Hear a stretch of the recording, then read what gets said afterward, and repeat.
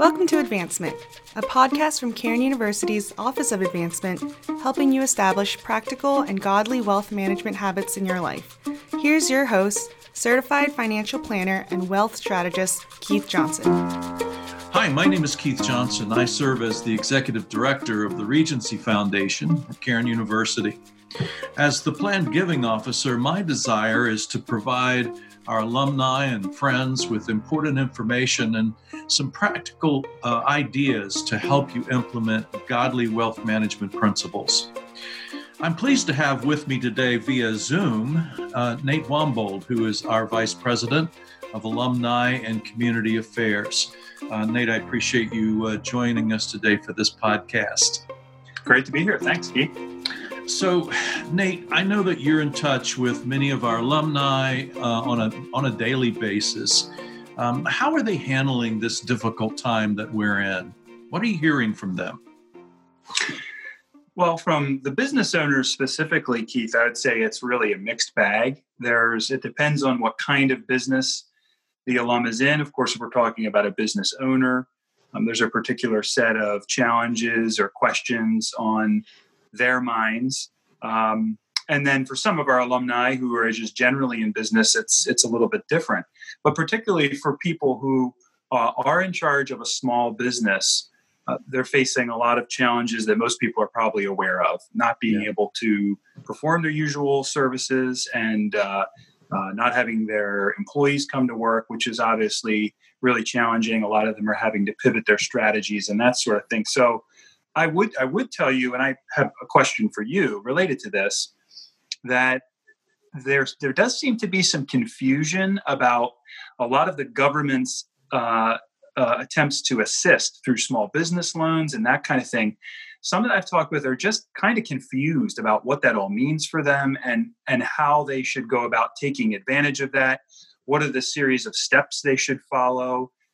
Should they allow people to collect unemployment? Should they be waiting on that? So that's one thing I would say pretty definitively. I haven't had interaction with anybody who really seems really clear on what the path is related to the kinds of assistance that's been offered, which, seems like it could be helpful, but they're just not really sure. What do you say about that?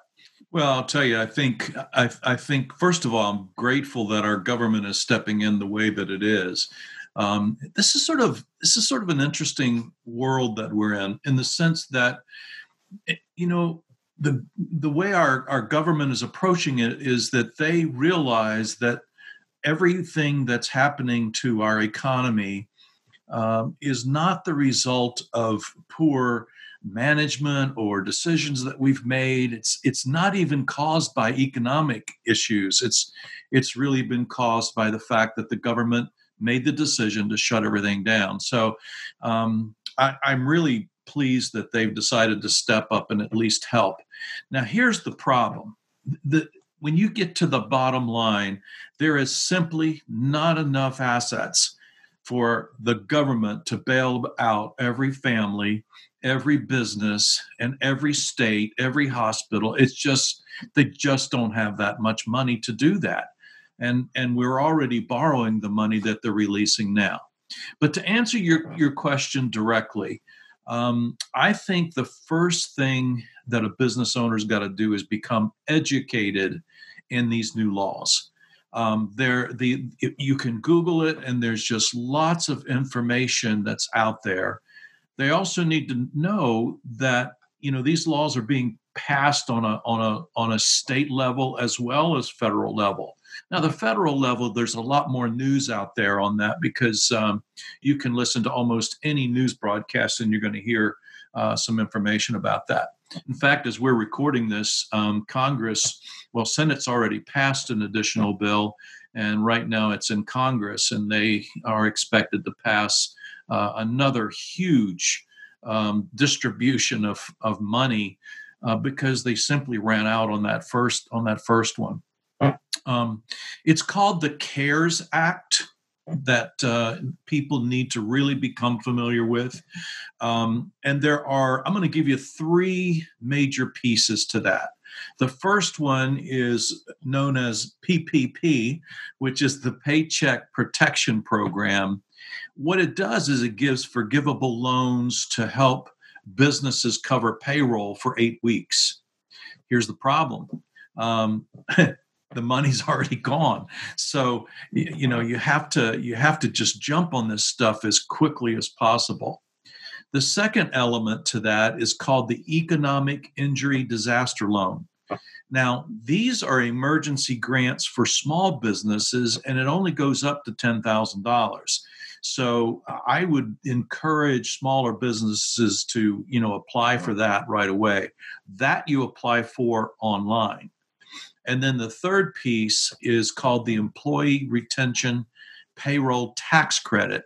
Now, this is one I haven't heard people talking about this, but basically it's a tax credit up to $5,000 for businesses who have seen a drop of, say, 50% in their revenue in this first quarter of 2020. And then as they recover back through the rest of this year, if they can get back to 80% revenue, they're going to get this $5,000 tax credit when they file their taxes next year. So there are a lot of opportunities that are out there. And I just say the very first step is to become educated as possible on these. So that's where I begin. Yeah. I'm sure that would be really helpful.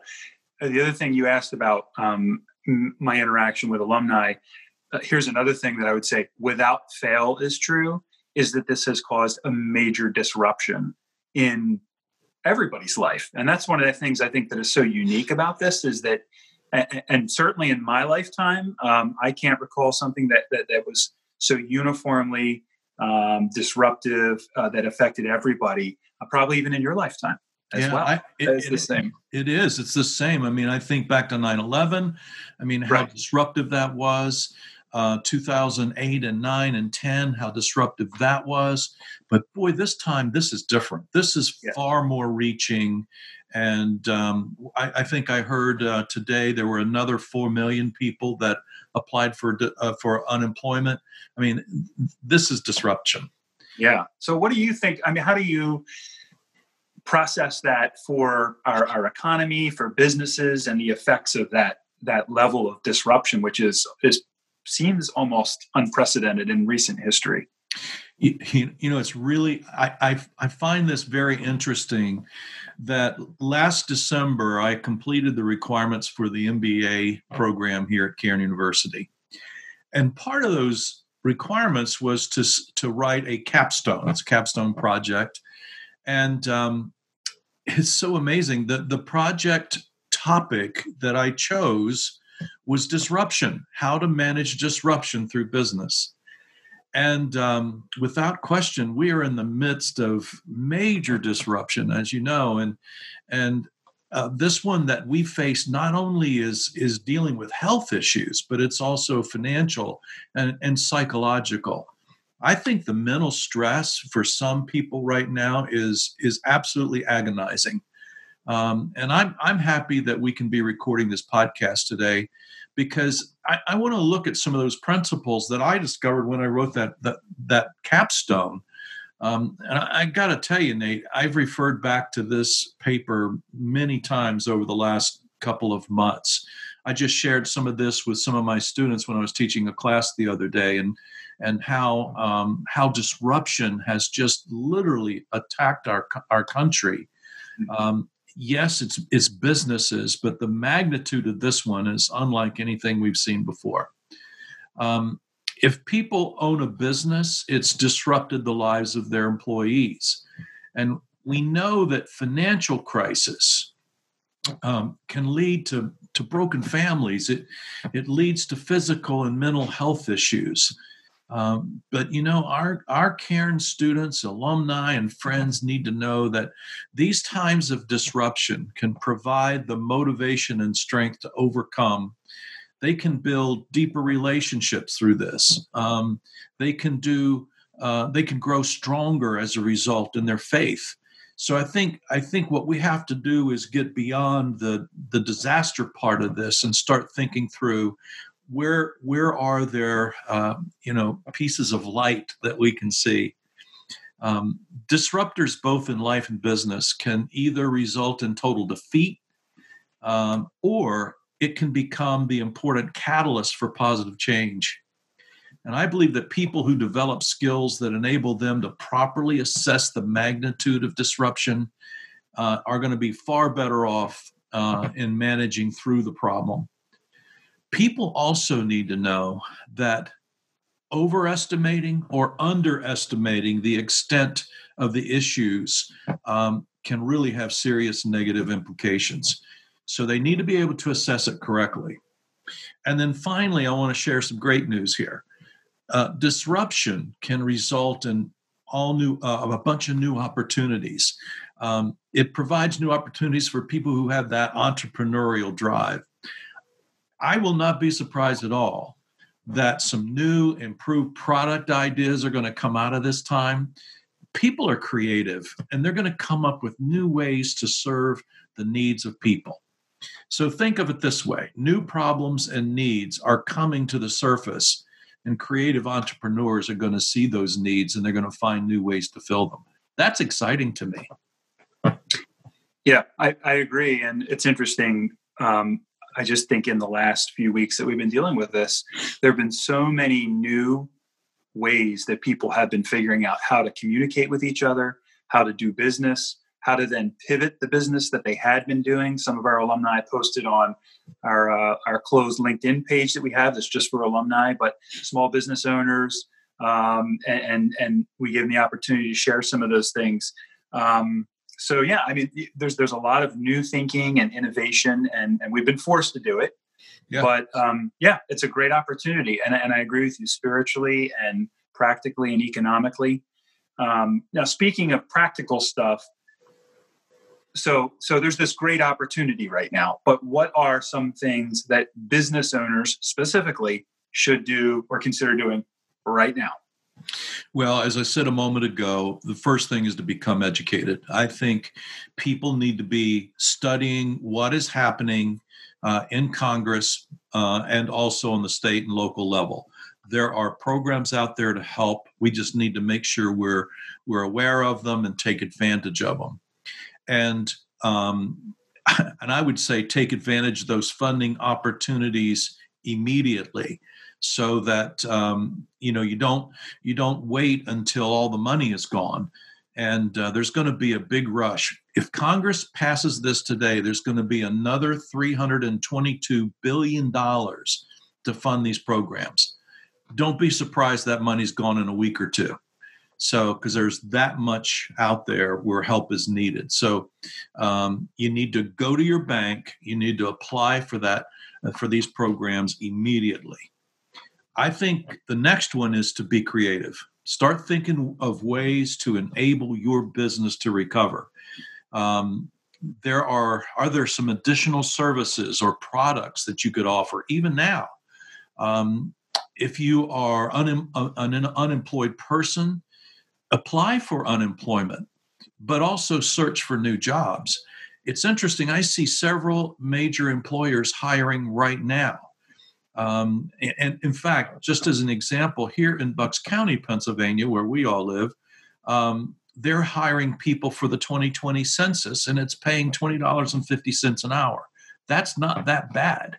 And so to be able to take advantage of, just temporary employment like that can be a great help and a great financial relief. And I would say, finally, take action. Now's not the time to lay around, feel sorry for ourselves. For some reason, God has decided to take us through this time, and I think we just have to trust Him, and we have to just realize that we've got to trust His leading, and we can't be idle. Oh, that's a great place to end, I think, because as Christians, we know we have so many biblical passages to reflect on that indicate that these times of testing and trial and difficulty shape us. They make us more reliant upon God, and they push us back to our Bibles and to good theology. And I think with trusting in the sovereignty of God and doing everything we can and rolling up our sleeves and getting busy, this is a great time for opportunity, even as there's a great deal of struggle and challenge that people are facing. Yeah, I agree. And I just think that we have to be wise. So I want to encourage all those who are affiliated in any way with Cairn University, as an alumni, a friend, a student, faculty, staff, just to be reminded that God is still in control, and that we just have to really be wise as we make decisions and seek the future. So we will come through this. We just don't know how bruised and battered we are when we come through it. But, I just have full faith and confidence that God is there for us. So, Nate, I want to thank you for being with me today. We just wanted to give everyone some thoughts and some ideas. And we might do some more of these in the near future, talking about some other topics around this coronavirus issue. So thank you for your faithfulness in praying for Cairn University. Thank you for your faithfulness in giving. We have seen amazing things over the last month, even in the midst of the storm, how God has granted us the opportunity to keep going. Our faculty and staff are mostly working from home, but we're still working and we're still moving, and the university is, in my opinion, is still strong.